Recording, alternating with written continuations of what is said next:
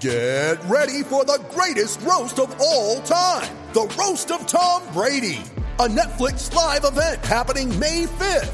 Hosted by Kevin Hart, the 7-time world champion gets his cleats held to the fire by famous friends and frenemies on an unforgettable night where everything is fair game. Tune in on May 5th at 5 p.m. Pacific time for the Roast of Tom Brady, live only on Netflix. When you need mealtime inspiration, it's worth shopping Kroger, where you'll find over 30,000 mouth-watering choices that excite your inner foodie. And no matter what tasty choice you make, you'll enjoy our everyday low prices, plus extra ways to save, like digital coupons worth over $600 each week. You can also save up to $1 off per gallon at the pump with fuel points. More savings and more inspiring flavors make shopping Kroger worth it every time. Kroger, fresh for everyone. Fuel restrictions apply.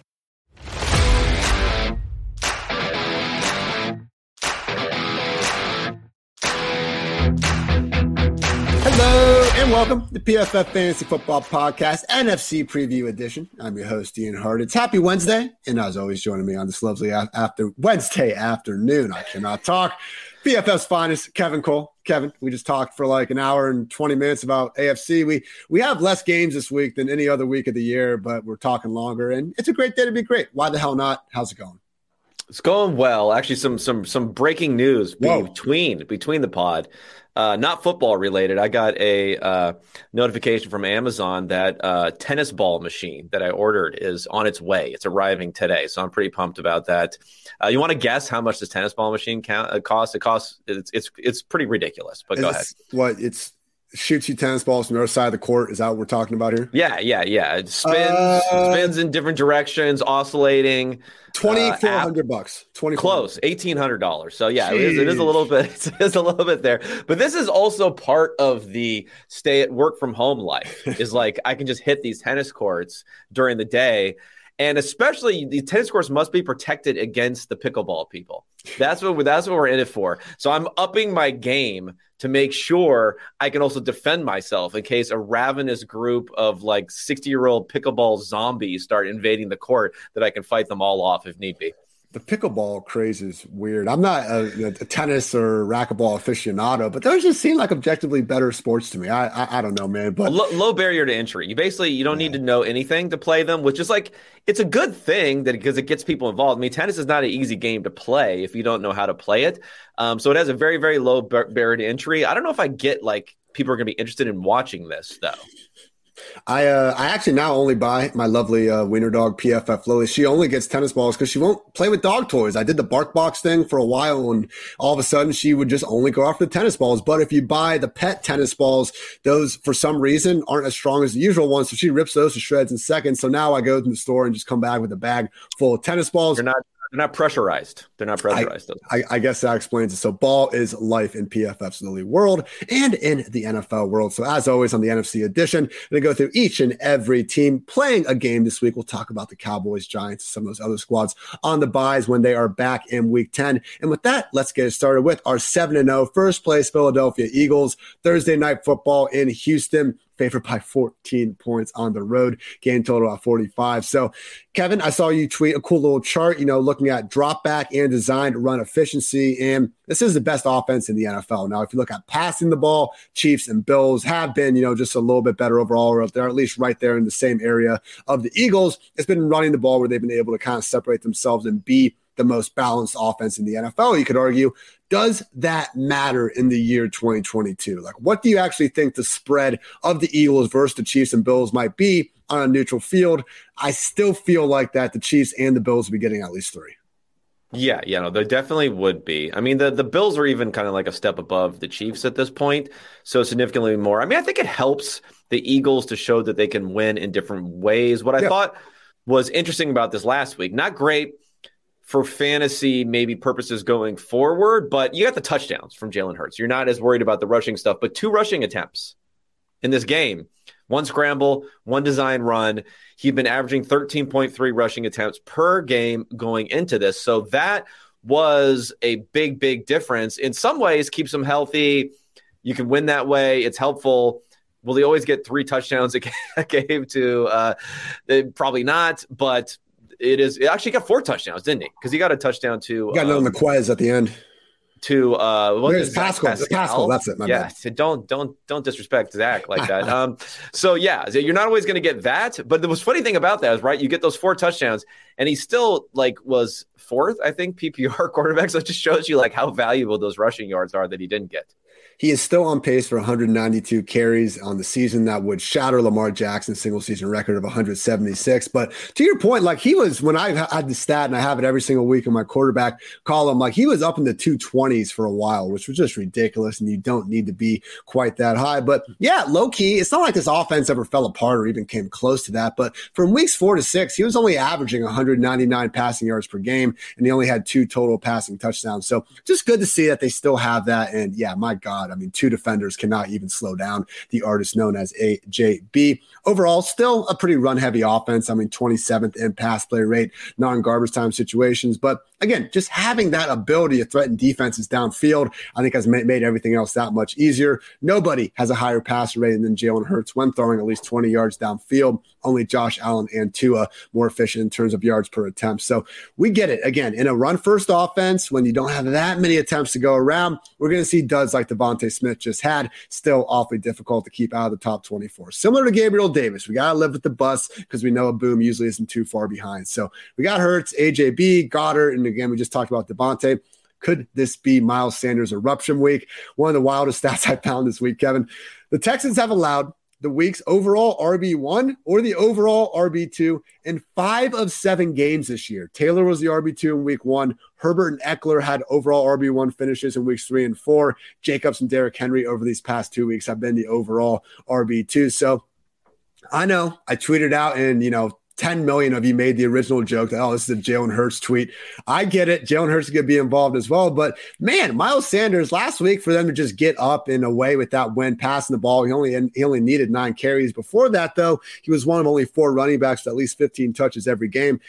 I get it. I don't think he's going to be someone with this 3-down role that we're putting in the top 10 anytime soon. But he's an upside RB2, and this is the definition of a smash spot. I'm going to be answering the heavy majority of start-sit questions with Miles Sanders.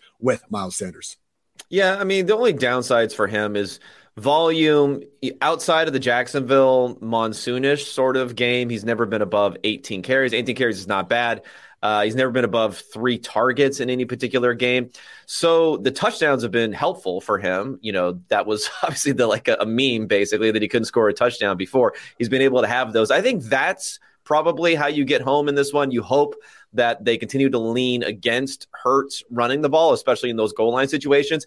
And if you can get 2 touchdowns for Miles Sanders, then all of a sudden 2 touchdowns, you could probably set maybe a seasonal high outside of that monsoon game again, get up to 20-something carries. That's a good day's work for a fantasy running back.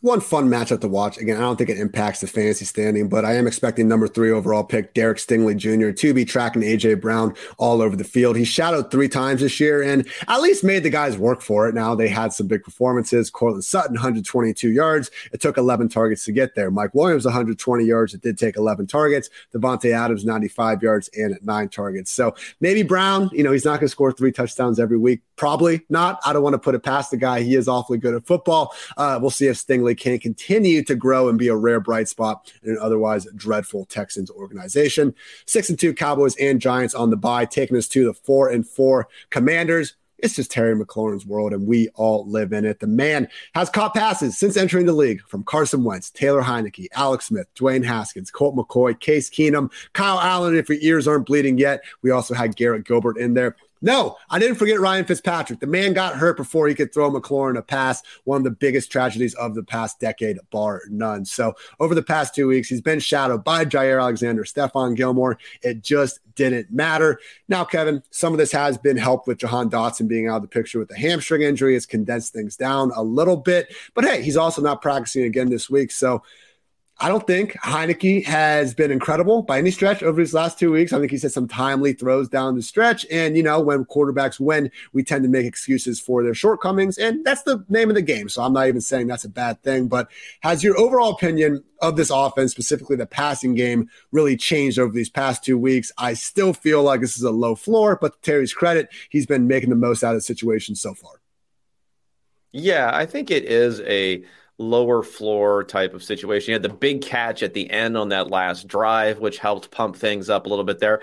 But it is clear at the same point in time that he has something going on with Taylor Heinicke. Yep. And Heinicke's been not great, honestly, like how well he's played, but they've scraped out 2 victories, and that'll get you a bunch of rope going forward. I don't see there's a reason really to turn back to Wentz when he is healthy, if they continue to play the way they're playing, especially with a coach who probably is number 1 on the rankings for most likely to be fired this offseason, the way things are going. It's just really weird to me, though, how you can have like Heinicke and maybe even the PJ Walker thing with DJ Moore. It's strange how you can have these quarterbacks come in where you're not pounding the table that these guys are a better quarterback. They're not. The other quarterbacks, you're not even necessarily saying they're allergic to throwing the ball downfield, maybe would be an issue in some of these circumstances, but yet these guys just get unlocked somewhat depending upon how that relationship works with the quarterback. And we had evidence of both these guys playing before. This wasn't like it came out of absolutely nowhere. I mean, Terry was with Heinicke the entirety of last season. And guess what? We saw a wide receiver 3 that we really thought was playing at a wide receiver 2, wide receiver 1 level. Just couldn't happen. So has been a little bit of a downgrade for Curtis Samuel. That said, they've gone out of their way and gotten him 9 rush attempts over the past 2 weeks. So on his career, Curtis is at 6.4 yards per attempt on 93 career carries. The guy is good at football. So he's still getting, again, over these past 2 weeks, 13 and then 8 combined carries and targets. So he's keeping himself in that wide receiver 3 conversation with a bit of that rushing floor. Funny how we were spending all offseason trying to find the next Deebo Samuel. And so far, the closest thing to that has been the guy with the same last name. This week, facing off the Vikings at home. Vikings are 3.5-point favorites. Game total of 43.5.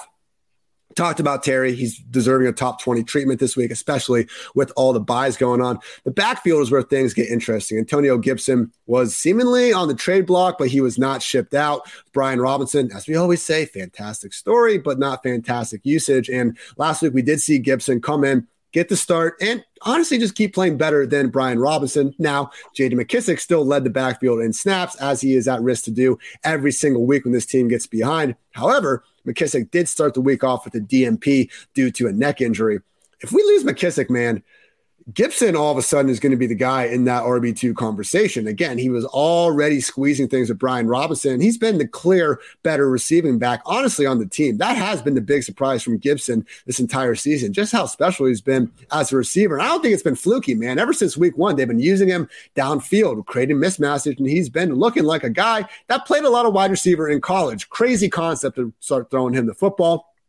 Number 3 among 38 qualified backs and yards per route run. Number 2 in PFF receiving grade behind only Christian McCaffrey. And again, it hasn't felt fluky watching him. A healthy Antonio Gibson is a weapon in the open field. If J.D. McKissic is ultimately ruled out, Kevin, looking at my ranks right now and my running backs, I'm looking at that, Raheem Mostert, Miles Sanders, I have them RB14, RB15. That's about the spot that I'd probably be wanting to put Gibson in, ahead of guys like Deontay Foreman, like Devin Singletary, and potentially even, Dave Montgomery's of the world.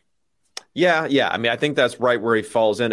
Again, though, when we're talking about running backs, you're not exactly getting that excited about someone who's scraping inside the top 20, but we're still 2 injuries away, unfortunately. Yeah, it's one of those things where I know you said this was an interesting backfield. It seems kind of frustrating to me. They seem to like Brian Robinson. He doesn't seem to have a whole lot of juice. It seems like they've just makes sense.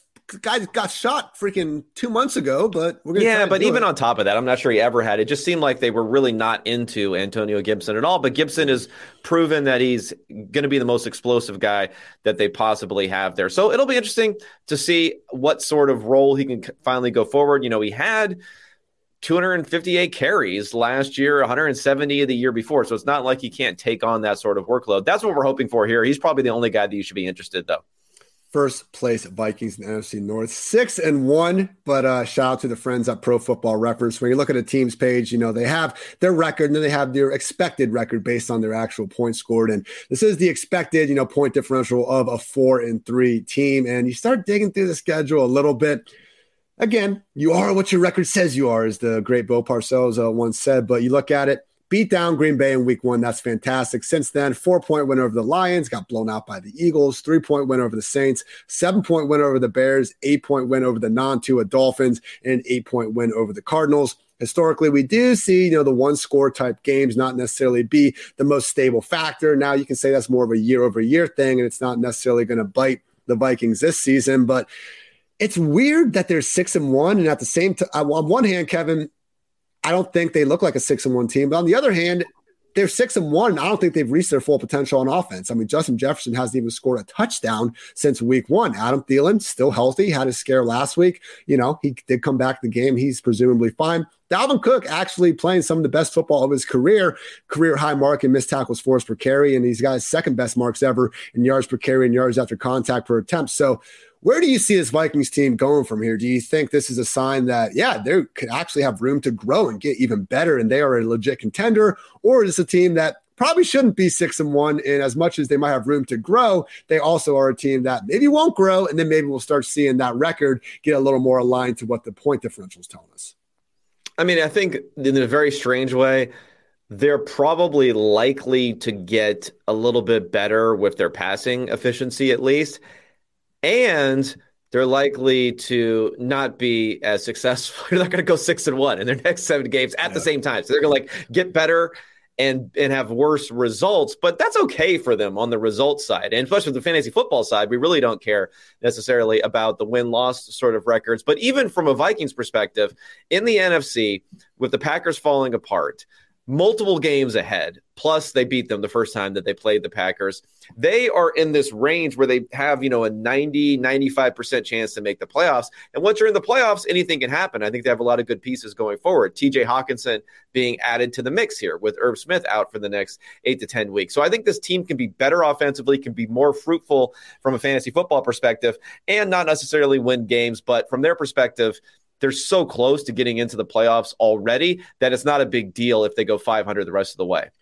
And hey, depending on what happens with the Eagles, obviously they're in quite a bit tougher division, and their upcoming schedule is certainly more manageable than most out there. But Vikings certainly seem to have a pretty good shot at getting that first round bye coming out of the NFC. And then you only got to win 2 games to get in the Super Bowl. Weirder things happen. The Eagles are going to be the problem with the bye. So the Eagles are going to be a little bit problem, but they're definitely in position to get the division. Again, they go 5-5 the rest of the season. They have 11 wins. They're 11-6, and they're guaranteed to get into playoffs. Pretty easy path for them.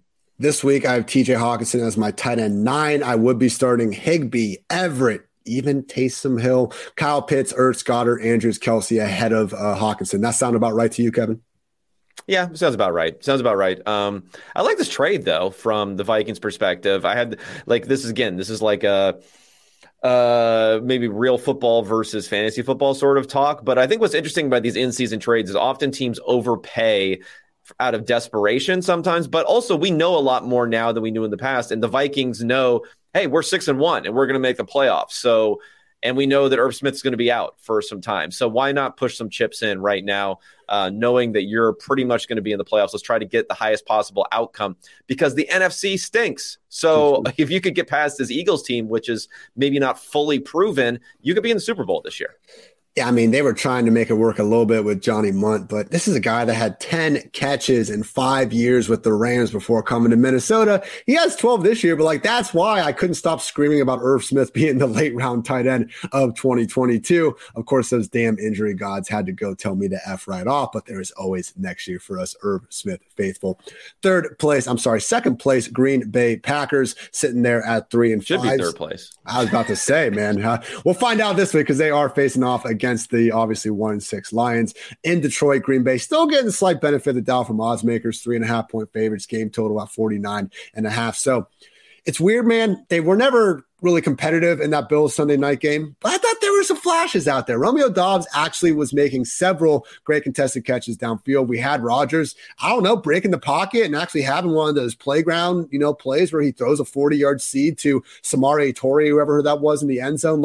Haven't seen Rodgers make a play like that in quite some times. Aaron Jones kept on, keeping on as really one of the more efficient rushers in all of football this year. So again, impossible situation.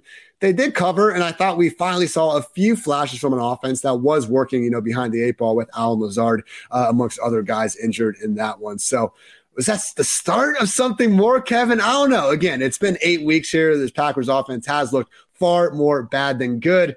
Similar to the Buccaneers, though, I just have a really hard time expecting Rodgers and company not to at least figure things out a little bit more as we get into November and December.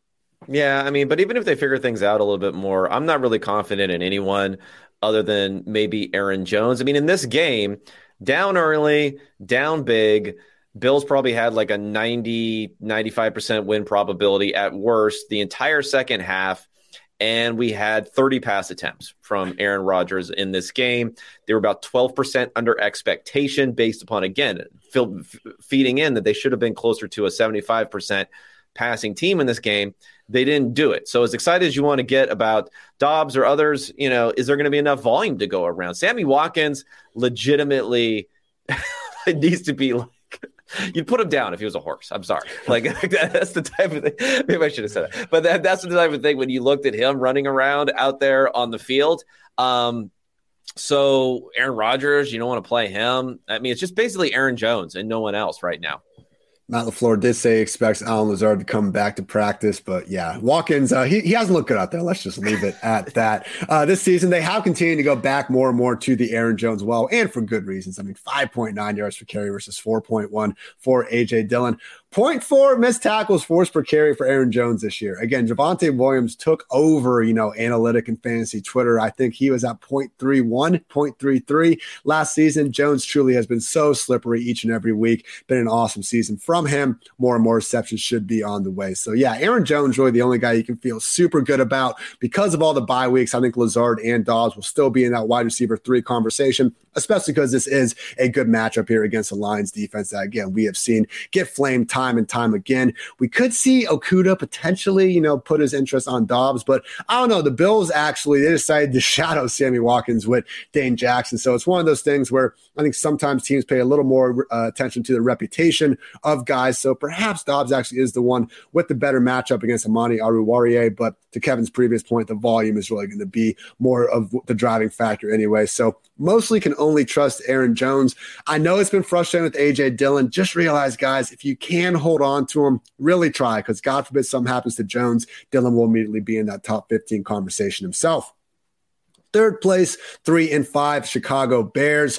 This week, they are facing off against the Dolphins at home. Miami favored by 5 points, game total at 45.5. So Justin Fields, weeks 1 through 4, doesn't finish better in fantasy than as a QB 23. Over these past 4 weeks, though, QB 12, QB 9, QB 5, and QB 5. Over the last 2 weeks specifically, no quarterback has more design runs than Justin Fields.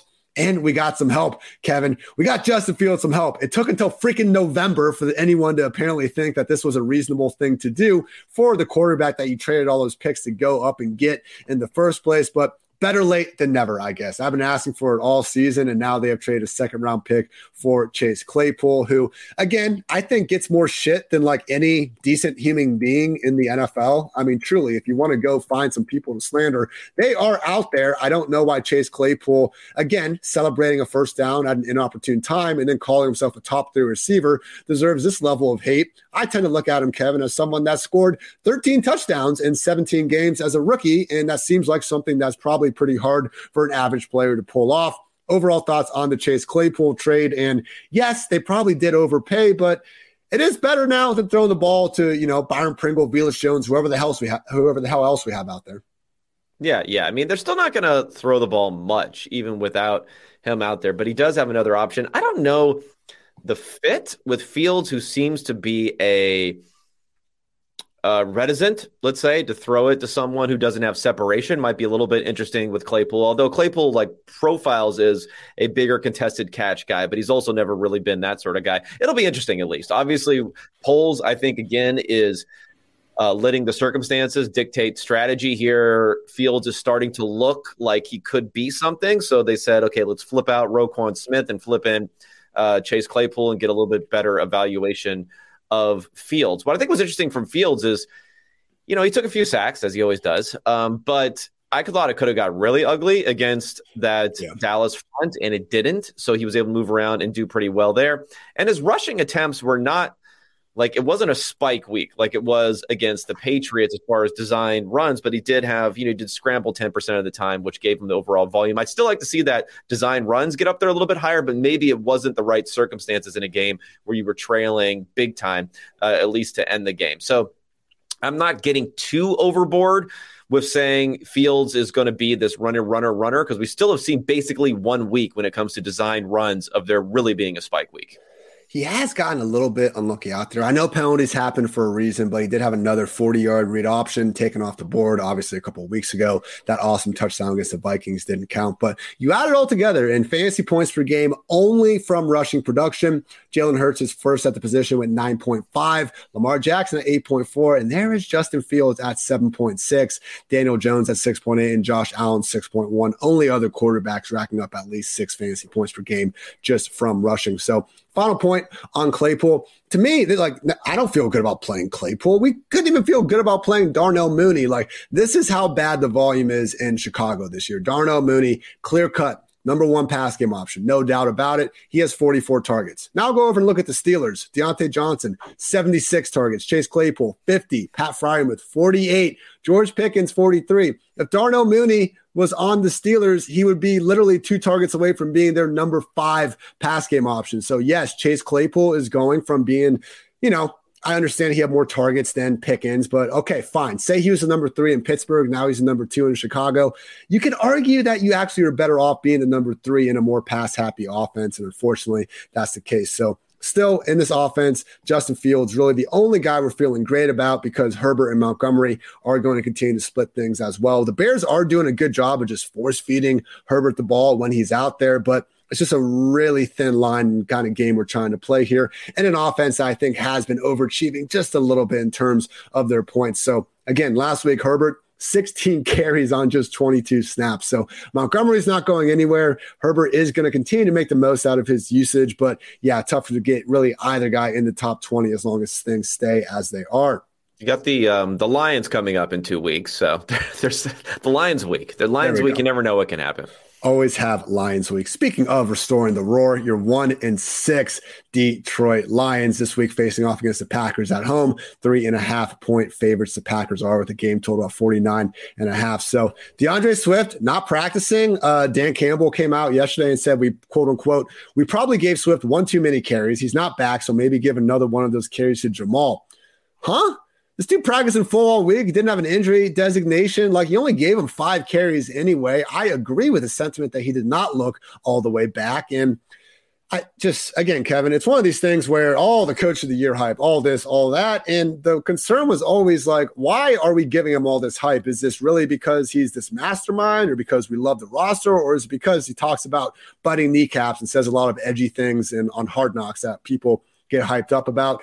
Now, the offense, this was the number 1 ranked scoring offense in the first 5 weeks of the year before they got some injuries and stuff going on. The problem is we've seen what happens when those injuries happen. I mean, this group scored 6 points in 8 quarters. Last week, they rip off 3 touchdowns on their first 3 drives of the game, and then they did basically nothing else for the next 45 minutes out there. So Hawkinson's now out of the picture. It looks like DeAndre Swift will be out of the picture, and that only leaves Amon-Ra St. Brown with Josh Reynolds and Khalif Raymond, who, God bless them all for making the most out of the situation. I still think the Sun God is going to be a volume-induced PPR wide receiver 1 more weeks than not, but it's really expecting anybody else in the rest of this offense to step it up. So overall thoughts on Dan Campbell and company, again, going from someone that was maybe not the favorite to be coach of the year, but awfully, a pretty trendy pick by everyone. And now I haven't seen the first coach to get fired rankings, but I'm guessing he's got at least cracking the top 10.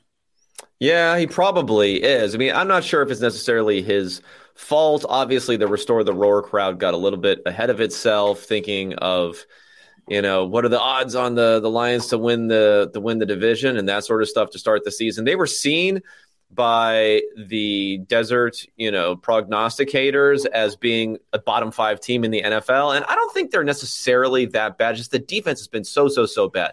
I think if you're a Lions fan, though, there's probably something to look forward to.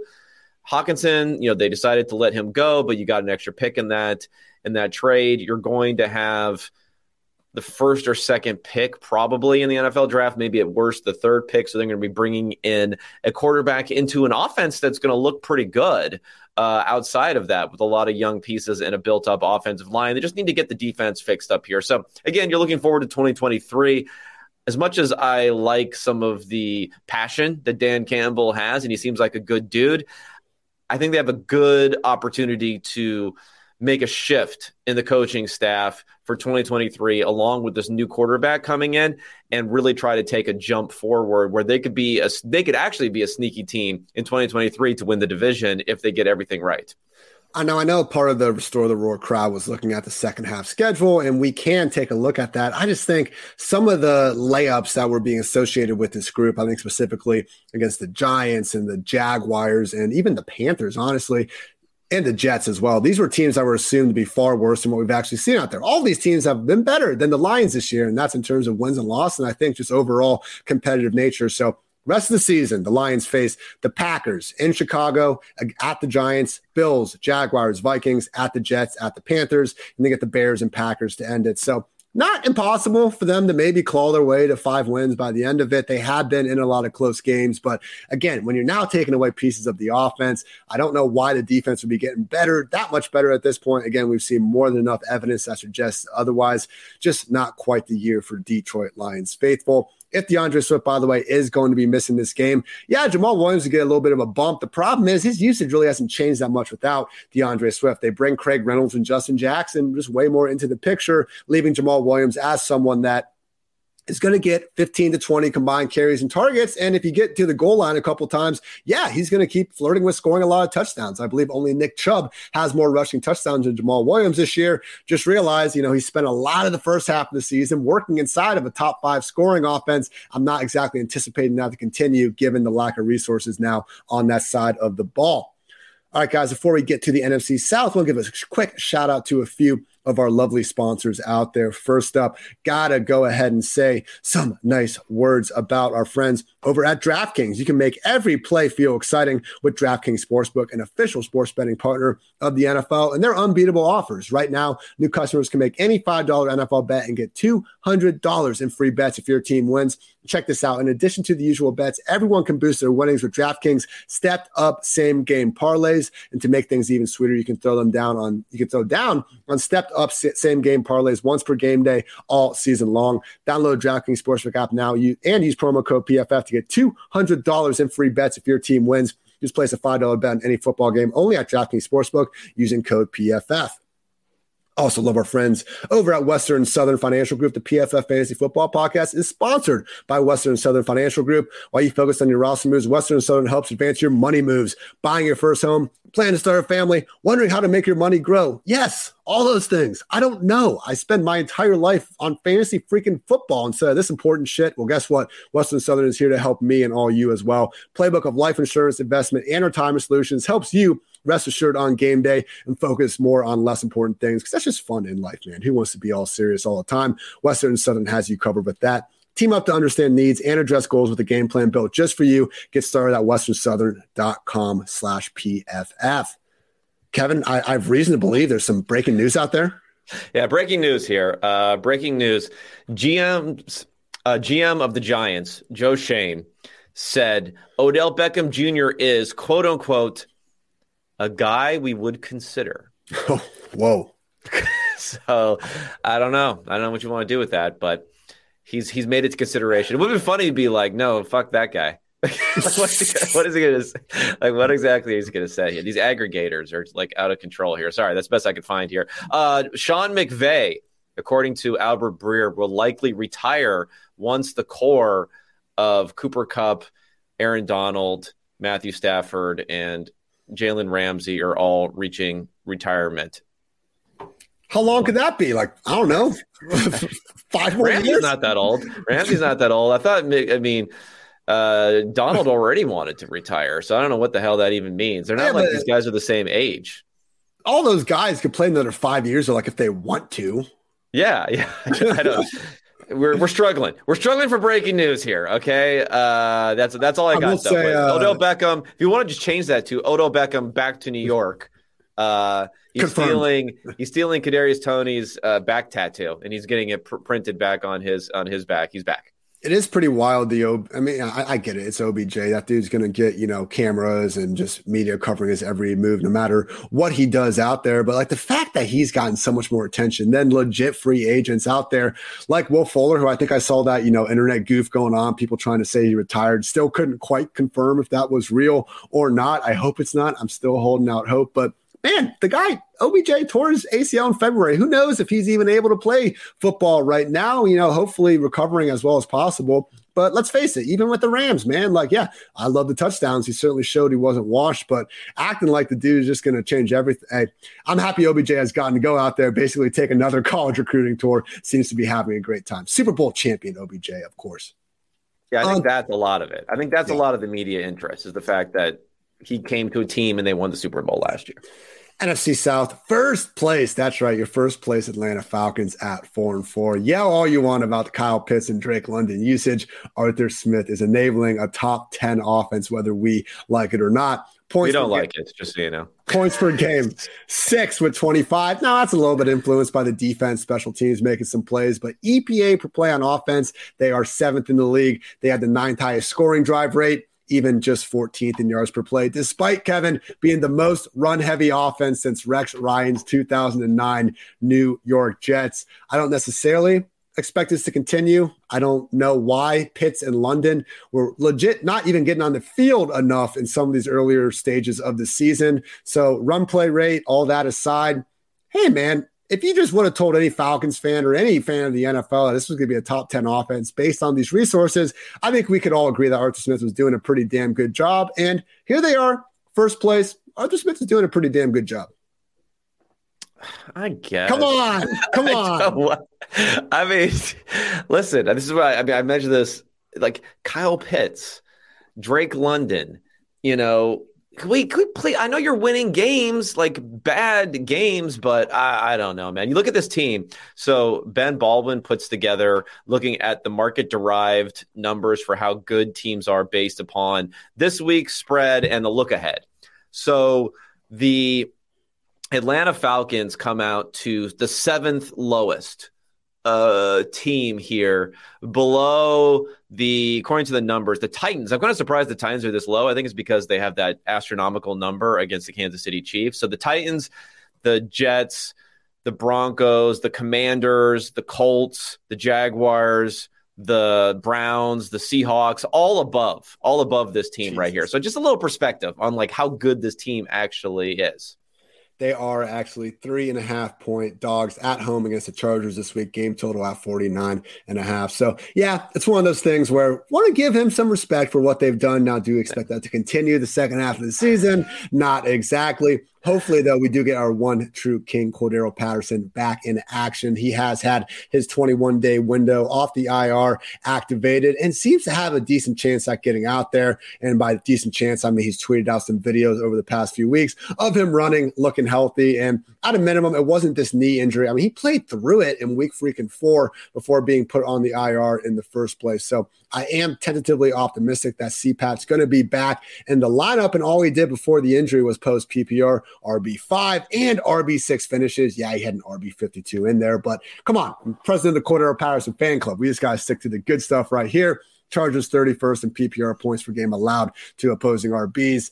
Now, the one issue here, and we don't give enough credit to players that play through the pain. I think Jonathan Taylor is a good example of that this year. We realize it when it happens, and then they play badly through the pain for 4 weeks, and then we forget they're playing through the pain. We just say they suck. Patterson did struggle to play through the pain last season. We have seen Tyler Algier and even Caleb Huntley be able to keep this offense on track.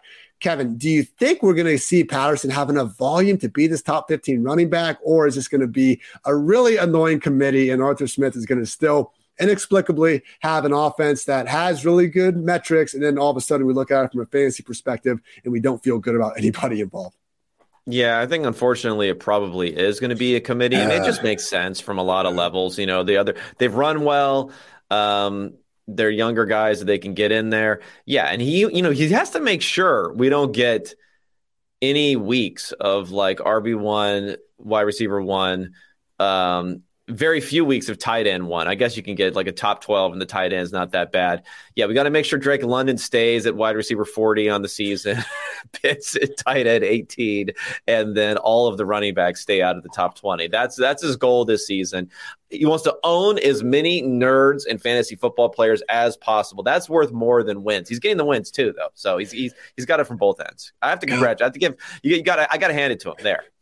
London and Pitts look so good out there too. That's the thing. They had a play last week where Pitts was like the motion guy, and they said he was a check down option on the play, and Mariota got it to him, and you just saw. I think he broke it for like 30 plus yards, and just that dude moving in the open field is freaking terrifying. And we started to see those flashes down the stretch of last season. Hopefully, more are on the way. Drake London route running just seems fantastic for a guy his size.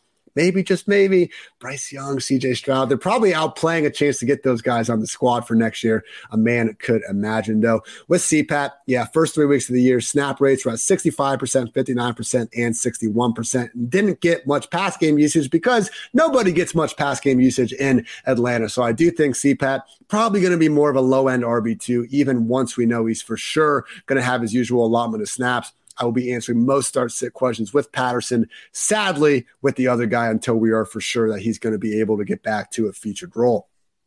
Second place, 3-5, Tampa Bay Buccaneers. They're home against the Rams this week. Tampa 3-point favorites, game total of 42.5. So Tom Brady, the Buccaneers have scored more than 22 points in one game this season. He has one game with more than two plus passing touchdowns. This is ridiculous, man. 1 out of 8 games with 2 plus passing touchdowns. In 2020, he was 17 for 20 with that. 2021, he was 13 for 19. Now, 2 weeks ago, Mike Evans was the one, dropping the long bomb. Last week, Brady missed Evans for a touchdown. They had another one, I think, to Rudolph nullified. He missed Cade Otton. I mean, Kirk Herbstreit brought up the point, I think, after he missed Cade Otton on the potential touchdown, that the timing has just been off, and we can make jokes about the divorce being the root of the timing being off, the new people not having Gronk. Whatever it is, man, this has now been 8 straight weeks of this Buccaneers offense looking bad. Last week, I asked you just what the kind of concern was 1 through 10, and we were both rightfully more concerned about the Packers and Rams than the Buccaneers. But how many more weeks can we just sit here, Kevin, and say, oh, yeah, they'll figure it out here next week, because we're starting to run out of weeks? Yeah, maybe another week or two. I don't know. I'm still somewhat positive. And the thing that's annoying me about this team is I'm not commenting anymore on this like backfield split or the potential for Rachaad White to do something, because every other week I'm like, hey, Rachaad White is getting his own series, and then they just ignore him the next week. So it's like you can only fool me once. I'm do the George Bush version. Fool me once, you won't fool me again. You won't fool me again, or whatever it was on there. So, fool can't be fooled. So yeah, there's that. I don't know. I feel like Godwin still got to round into form a little bit. Julio Jones is a mess out there as far as whether he's going to stay healthy or not, and what's going to happen there. He's a little bit off when it comes to Cade Otton and others. I don't think he's played that poorly though, Brady. He's been off, but I don't think his like arm strength is god awful or anything like that. Maybe his movement and dealing with interior pressure is not that good, but I don't know if it's ever been that good. So I don't know. I still have some hope for them. I'll tick them down a little bit, but again, what we saw for the Rams, what we saw for the Packers, like you can tick them down even more. Each week I get more pessimistic on them than I even get on the Bucs. Obviously losing center Ryan Jensen back before the season started, not helping with that interior pressure. And yeah, I mean, look, they brought in Gage and Julio to help replace Antonio Brown. And honestly, those guys just really haven't been healthy for pretty much any part of the season. And we didn't expect them to be as good as what AB was last year. So Julio did get out there, play almost 60% of the snaps last week. Hopefully that's even more of a full-time role. Can we expect him to stay healthy more than a game or two? Probably not, but if you are daring, I do think Julio, reasonable enough, wide receiver 4, wide receiver 5, boom or bust type. Good news is Mike Evans and Chris Godwin, full-time roles, continue to get them in the starting lineups of all shapes and sizes. And yeah, the Rachaad White thing, I see Rachaad White like he passes the eye test just fine, but this isn't Montgomery versus Herbert or Zeke versus Pollard where the backup is just completely outperforming the starter on a per carry basis. I mean, Fournette is the one averaging 3.5 yards per carry to Rachaad White's 3 yards per carry. The yards after contact are in Fournette's favor as well. Again, I agree. Based on the eye test, having watched all these games, Rachaad White looks like the more explosive player, but there's a reason why when you would ask Byron Leftwich about Fournette in the offseason and stuff, he talked about just kind of the mind meld and the chemistry that Fournette and Brady have. I think we are seeing that while they're pleased with Rachaad White, there's a difference between getting him out there for a couple series and completely taking the artist known as Lombardi Lenny off the field. Third place, New Orleans Saints sitting there at 3-5. Monday Night Football this week, home against the Ravens. Ravens favored by 2.5. So, yeah, caught you on the last episode, Kevin, but move over Joe Mixon. There's a new king in expected PPR points per game. His name is Alvin Kamara. He only caught 5 total passes in 2 games with Jameis Winston. He's since caught 6, 6, 7, and 9, looking awfully good while doing it. Now, having Michael Thomas, Jarvis Landry, not, being around those underneath intermediate area of the fields, have obviously helped both Kamara and Chris Olave keeping on, as I believe still a top 12 receiver in terms of total receiving yards this season. So with all this going, man, Andy Dalton is out there doing his thing. Not spectacular, but still able to lead these Saints, where you look up after 8 weeks and they're the 8th ranked scoring offense. So what do you think about this Saints team, who they're just 3-5? Again, I don't think they've had that high of highs this year, but coming off a beatdown against the Raiders, is this team dead, or do you think they could get a little bit feisty? Because as bad as the defense has been, the offense has been surprisingly good. No, I think they are lucky to be positioned in the NFC South. And as you mentioned, the defense, well, the offense is good, has been good with Dalton. I think they can expect a reasonably decent floor, probably with him playing there. He gets the ball to Alvin Kamara, so he's smart dude there. And that helps us fantasy-wise to have a really great option. Olave, I think, is still going to be a productive guy. He's looking like, I don't know if he's the best rookie wide receiver, because I think Drake London could have been competing for that, but he almost gets it incomplete because they refuse to throw the ball there. So Olave is going to take that title this year, most likely, with Garrett Wilson functioning in a little bit if they can get something going there. And defensively, they haven't been as good against the pass, actually, as they have been in the past. So if they can get that corrected, they've been good against the run. I think they can be a force going forward. And again, this NFC South, who knows? Who knows what will end up happening? And especially if they can rub some of their magic off when they're going against the Bucs, they always seem to beat them. They could be in good position here. Secondary has been banged up, specifically Marshawn Lattimore missing games with that abdomen injury, but might not be the biggest issue this week. Again, facing that Ravens offense, dealing with Rashad Bateman and Mark Andrews banged up in their own right. So the big discussion, I just still can't wrap my mind around how to treat Taysom Hill. Do we keep chasing that 3-touchdown performance, Kevin? Or is this a situation where when you start looking at Taysom's numbers throughout the year, we have a player that's being called a tight end that we can get around 5 rush attempts. We're going to get 1 or 2 targets, and we're going to get about 1 pass attempt. And no, that's not a lot. That said, once you start doing the rankings, it's like, all right, do I want Taysom Hill over part-time-ish tight ends like a Dawson Knox, like a Robert Tonyan, like an Evan Ingram, Mike Gesicki? How do you value these Taysom Hill touches? Because I go back and forth between thinking the guy's a top 6 player at the position and someone that should probably be ranked like 15th. Yeah, I think 15th is more like if you're looking at a median outcome sort of thing, but that's not how we want to care about it. We want to really value those upside sort of weeks where you can get multiple touchdowns. There are very few tight ends in the league who probably you could project like their likelihood of getting more than 1 touchdown in a week is higher than Hills, despite the fact that he doesn't have that many touches. So you're probably satisfied enough to continue to roll with him. And it's not off the charts, but I think he had 10 carries last week. So that's fine. Mark Ingram's also going to miss some time with his knee injury. It would add up if they kind of use Taysom Hill more so as their RB2 versus getting someone else involved. And hey, just the fact he's as good as he is with these design carries, guy certainly deserves some credit there. So when I say Taysom Hill ahead of guys like Gerald Everett, Tyler Higbee, TJ Hawkinson, are you with me, or is that going a little overboard? I like Everett a little bit this week just because of how thin they are at wide receiver. But yeah, no, I think having him in that mix is perfectly fine. The Taysom Hill experience, everyone. It's a little easier to stomach when you actually have him on your team putting up points, better than just when he's vulturing everyone to ever exist. Last place, 2-6. Carolina Panthers because Eddie Pinheiro had to be a jackass and not do his one job. But sorry, Eddie. This week, they're in Cincinnati. Bengals 7.5-point favorites. Game total at 42.5. PJ Walker Hive stand up.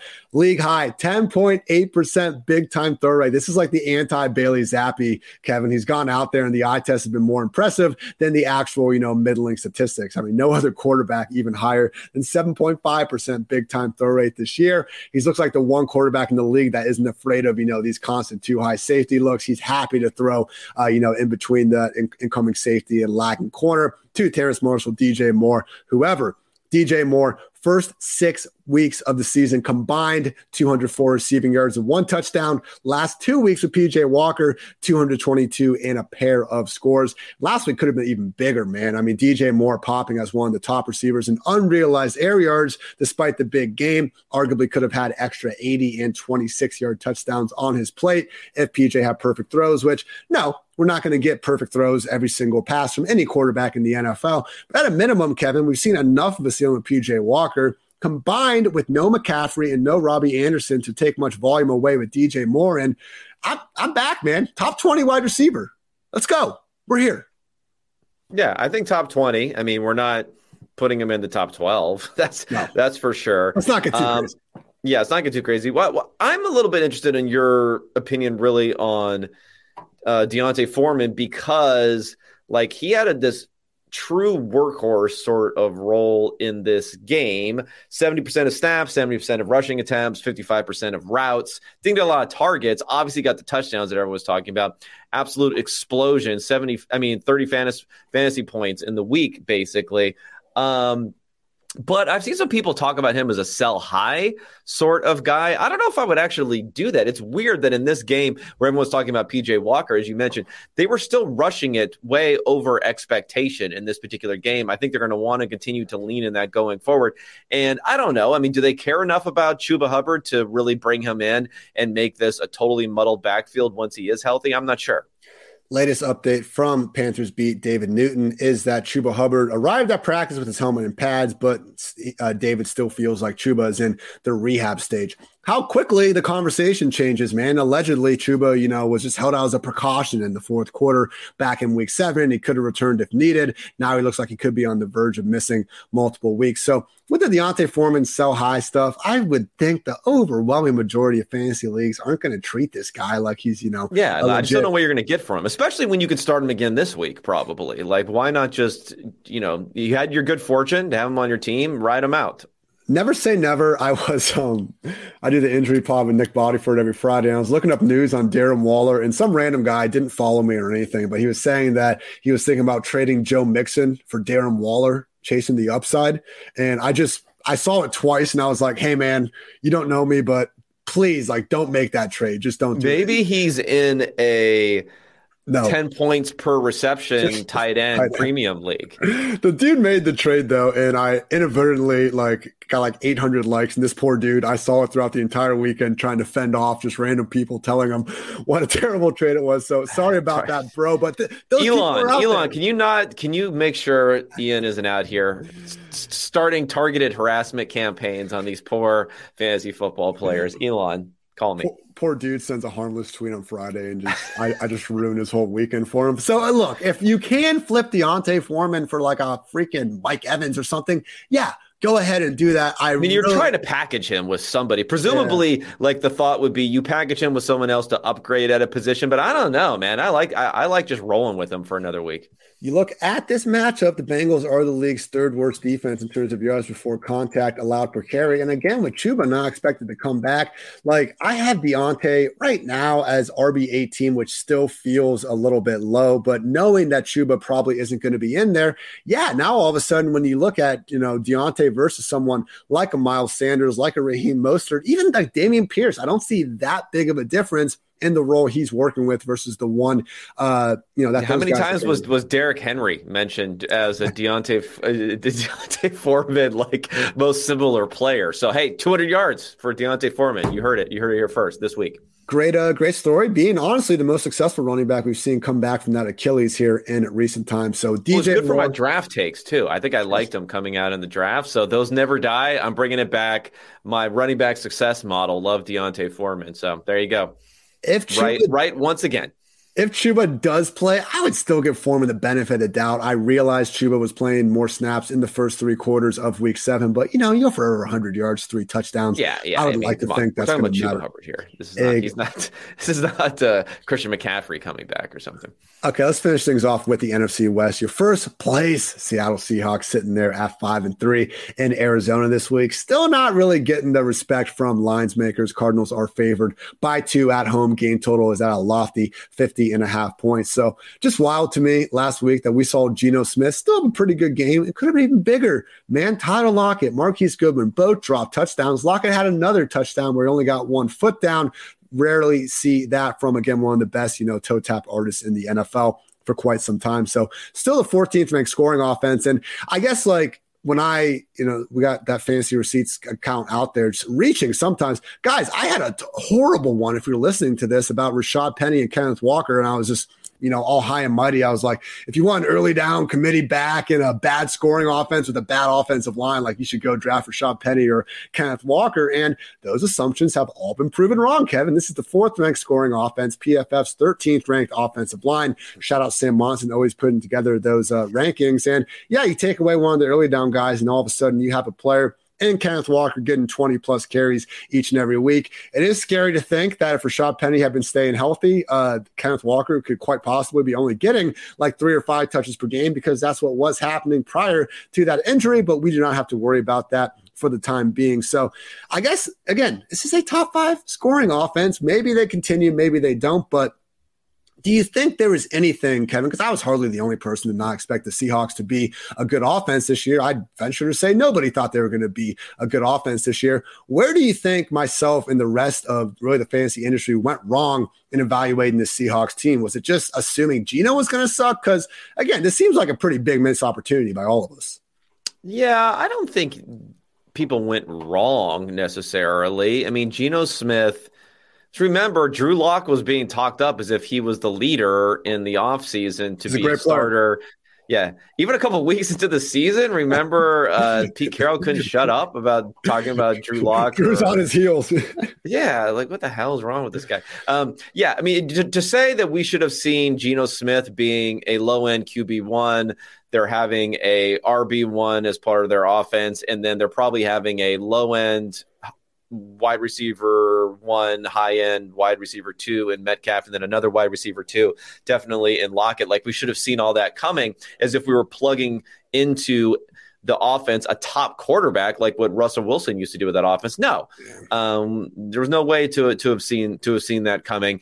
Was it within the range of outcomes? And I guess that's how we have to always look at these things, is if everything goes right, what is within the range of outcomes? This probably wasn't this high of a range of outcomes for lots of other more established quarterbacks that we knew a lot about because of how much they had played recently. That might be the only thing you can look at and say, you know what, we really didn't know enough about Geno. He wasn't the Jets Geno. He was functional last year. Yep. So we should have seen there was more uncertainty that he could have given this upside. But clearly we should not have been predicting it to happen. And as much as it might be easy to say, oh, look, the talent won out, always trust the talent. I don't think weeks 1 through 6, DJ Moore wasn't a talented receiver. We do see offensive environments crater this sometimes. That said, I mean, Tyler Lockett was going wide receiver 48 by the end of the offseason. I do think there was probably a line that we should have been looking a little bit tougher at if they could be values or not. Well, the fact that those guys separated so much too, and they're just every year we want DK Metcalf to be a lot better than Tyler Lockett. And it happens sometimes, and Lockett goes through some stretches that can be rough some other times, but generally they're, they have some sort of magnetism attraction to each other where they seem to score pretty similarly a lot more often than what we think. Metcalf on the week is going to come in as my wide receiver 12. Yeah, I continue to put him 2 spots ahead of Tyler Lockett because that's just, what we're kind of ingrained to do. You're legally obligated to do that. Legally obligated. At quarterback, I know Geno as my QB 9 this week ahead of guys like Fields, Cousins, Brady, Trevor Lawrence, amongst others. So I guess Kenneth Walker, get him into lineups of all shapes and sizes. Is he your rookie of the year, though, Kevin? Because that award's going to be, a big topic of national discussion more and more down the road if it's not already. Yeah, I guess he could be. I haven't even been thinking about that recently. I mean, Breece Hall was going to be the leader. He goes down. Olave, I don't know if he's going to be able to get. If the Saints really make that run that we were talking about, Olave could start getting in the conversation. Yeah. I mean, obviously Pickett. There's no quarterback that's coming close to being anything in there. So I think he's got a good shot. He might be the best chance because I think from a team success standpoint, he's most likely to have the most wins for his team. And if you look at playoff probability for these teams, it's probably most likely to get into the playoffs now, which looks like about a coin flip for the Seahawks. Another simulation to be between Sam Howell and Matt Corral, but not this year, unfortunately. What could have been? Second place 49ers, 4-4 on a bye, which takes us to our 3-4 third place Los Angeles Rams. Kevin, you had a tweet showing the drop back and design run efficiency of every single offense. And if you look at those two things, really you can argue only the Broncos have been a worse overall group this year. And it just hasn't even – I mean, look, the 2020 Rams, that was when Jared Goff was on his last year there. He was even playing hurt. Like, that was easily the worst Sean McVay group there. They were 22nd in points, 11th in yards. This year, 28th in points, 30th in yards. Just like Denver, it's not that this Rams offense is bad or mediocre. They are horrendous. And no, we can't put all the blame on McVay or Stafford. This is a 31st ranked offensive line, but those guys certainly aren't helping it. And the counting numbers just aren't even there, man. Last year, Matthew Stafford, 41 touchdowns. So it didn't matter that he threw a league high 17 picks. This year, on pace to throw 19 picks, just 17 touchdowns. So is it going to get fixed, man? Like, Kevin, you're running the Los Angeles Rams offense. What's the damn problem at this point? Because with Sean McVay, I don't think we're saying that he's exactly been figured out. But at the same time, I don't really know what else to think at this point. Is there any hope for Matthew Stafford and company moving forward now that they're also dealing with a banged up version of Cooper Kupp? No, I don't think. Unfortunately, I don't think there really is. I mean, I think it's the protection probably is like the thing that has really derailed the entire offense. I mean, if you look at Stafford, like let's go over his ADOT for the last several weeks here. Average depth of target, 5.7, 7.4, yay, 4.7, 4.7. Like, where's the upside? And when you're running that type of offense, they just cannot get enough protection for him to get the ball down the field. They don't have anyone to really stretch the field. They're going to hope Van Jefferson's going to be able to do that a little bit more. And then you just have Allen Robinson just functioning to clog things up and maybe take away targets that could have gone to Cooper Kupp anyway. I mean, just the efficiency numbers are so far down, even when they are being successful. 10.7 yards per reception for Kupp this year versus 13.3 last year. And it's not like that 13.3 number is off of the charts, but 10.7 for a wide receiver is just really, really low. There's just not upside in this offense. Even when things are going right, they're just not even putting themselves in a position to have upside. Right now, Kupp is the only guy you can feel any level of confidence starting. Even Tyler Higbee, man, I was trying to caution people going to last week. I know he dropped an easy crosser that honestly could have gone for 70. They had that play set up perfectly, just couldn't haul it in. But with Higbee, and you look at it, he's had this first half stretch of this year and the back half stretch of the 2020 year I talked about. I don't think it's a coincidence that Tyler Higbee's two best stretches of his career, the most productive stretches, have coincided with the worst versions of this Rams offense. So yeah, it's nice in fantasy. We'll take those target hog points, but I really don't see them continuing to go back to well with Tyler Higbee. He's not going to hit the bench, and he'll probably still be a low-end tight end one, but expecting him to be this guy that deserves to be, ranked closer to Dallas Goedert than someone like Robert Tonyan, that's where I drew the line there. So again, this week in Tampa Bay, Buccaneers favored by 3, just a 42.5-point game total. Last thing to talk about is the potential for Kyren Williams to come back. He has had his practice window open. Not positive if he's going to return and make his debut this week off the foot injury, but at this point, I'll take anyone taking over this backfield. Last week, Darrell Henderson was dealing with the illness, but he still played 43% of the snaps, 4 carries, 2 targets. Ronnie Rivers, 38% snaps, 8 carries and 4 targets. Malcolm Brown, of course, staying a little bit involved as well, particularly near the goal line. So This is shaping up to be a dreaded, not 1, not 2, not 3, but 4-back committee in week 9. You cannot start any of these guys with any level of confidence. I guess at this point, Kyren Williams is worth a low priority add. Nathan Yonke and I talked about it on the waiver wire process and on the waiver wire episode we do every Tuesday. And I'm not overly confident in Kyren Williams having this 3-down role. That's kind of one of his knocks. Come on, the guy was a day 3 pick out of Notre Dame for a reason. This guy isn't necessarily set up to be the next Kenneth Walker or Dameon Pierce out there by any stretch. That said, this offense has been historically a group willing to lean on one single back when they have found that one single back. And to Nathan Yonke's point, Kyren Williams is a lottery ticket, and there's not many lottery tickets out there on the waiver wire. Do you have any hope for any of these guys, Kevin, or are we all just holding dead lottery tickets?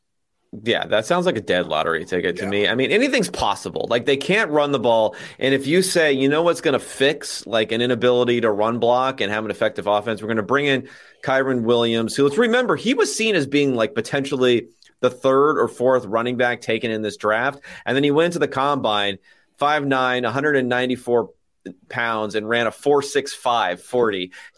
Just detonated. His draft stock was completely obliterated after that. So, like, is he going to come out there and show explosiveness? Maybe that number is not, commensurate with how good of an athlete he really is, sort of thing. But not great.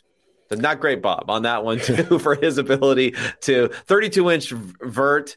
It's just not good. Not good athlete.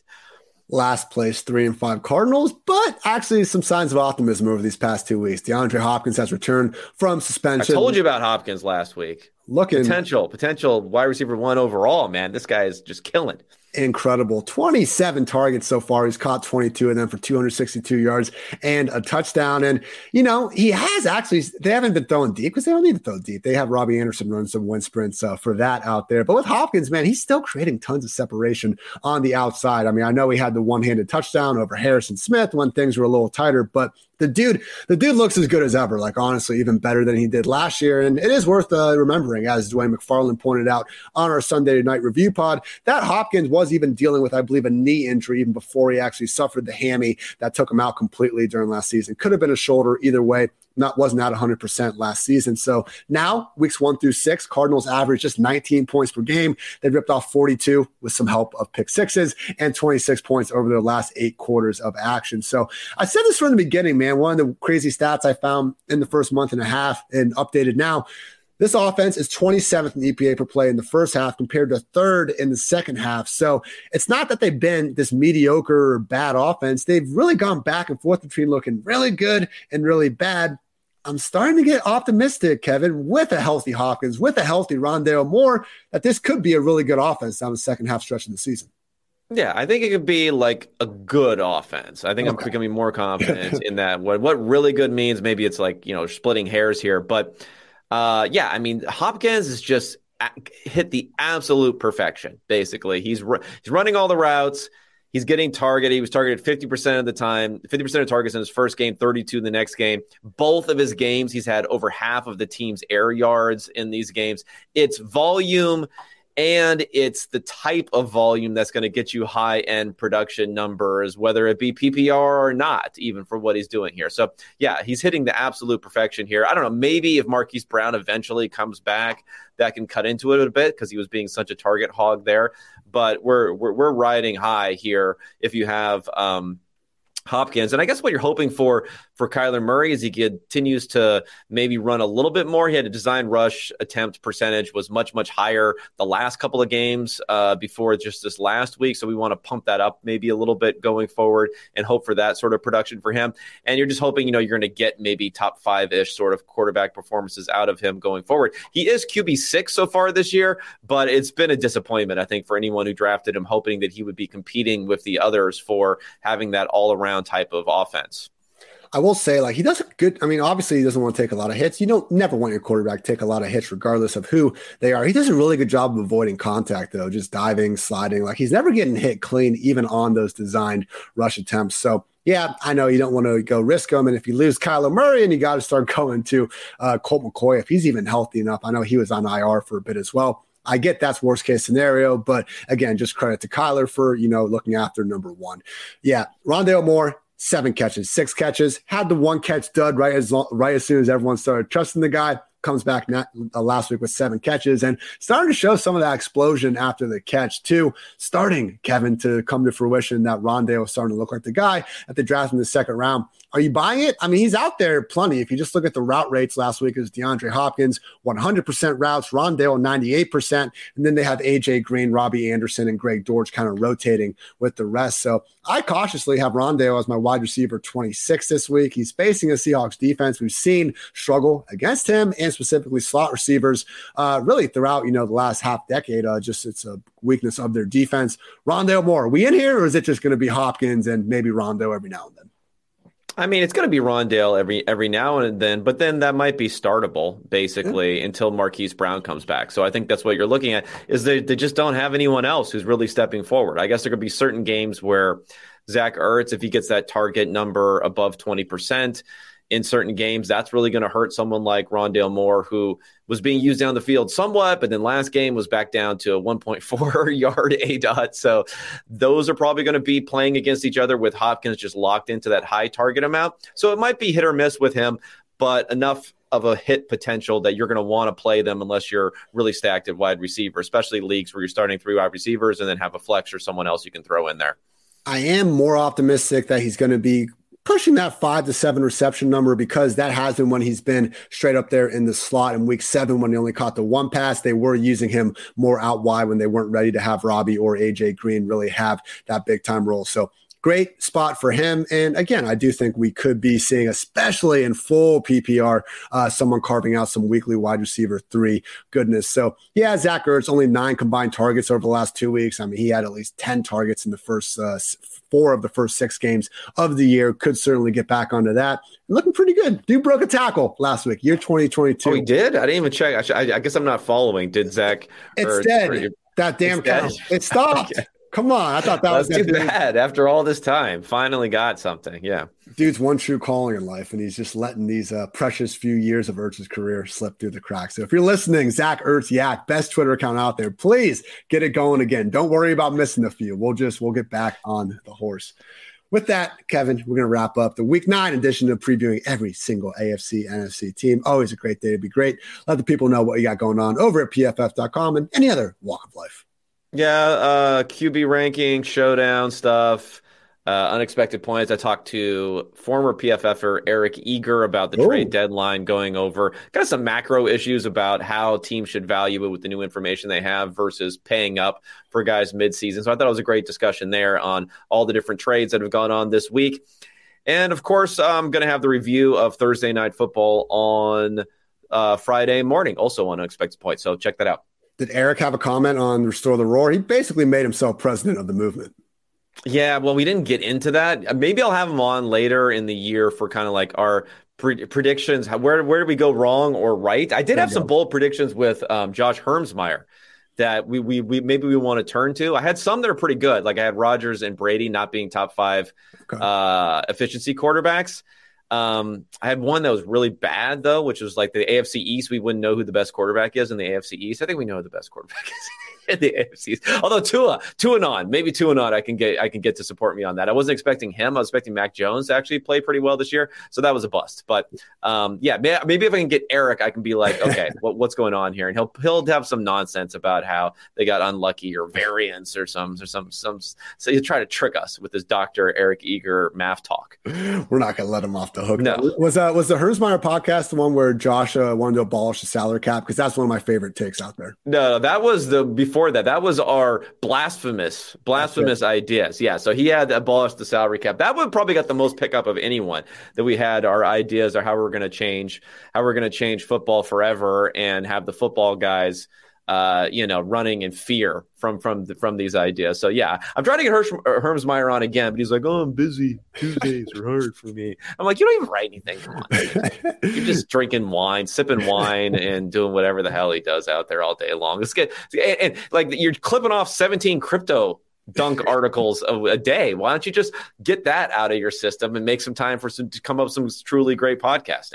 Josh made his badass buy low ARS model, which you can always find exclusively at pff.com. Made that. He's like, all right, I got it. Now back to the wine and shitting on the Yeah. Now he's like sommelier or something like that is all he does all day long. It is funny. I've yelled about the salary cap thing too. And there was, some off-season night, and I decided to start tweeting past midnight. Never a good idea, but I remember just freaking out about it. How come just great running backs can't be paid whatever a team wants to pay them, and let teams pay.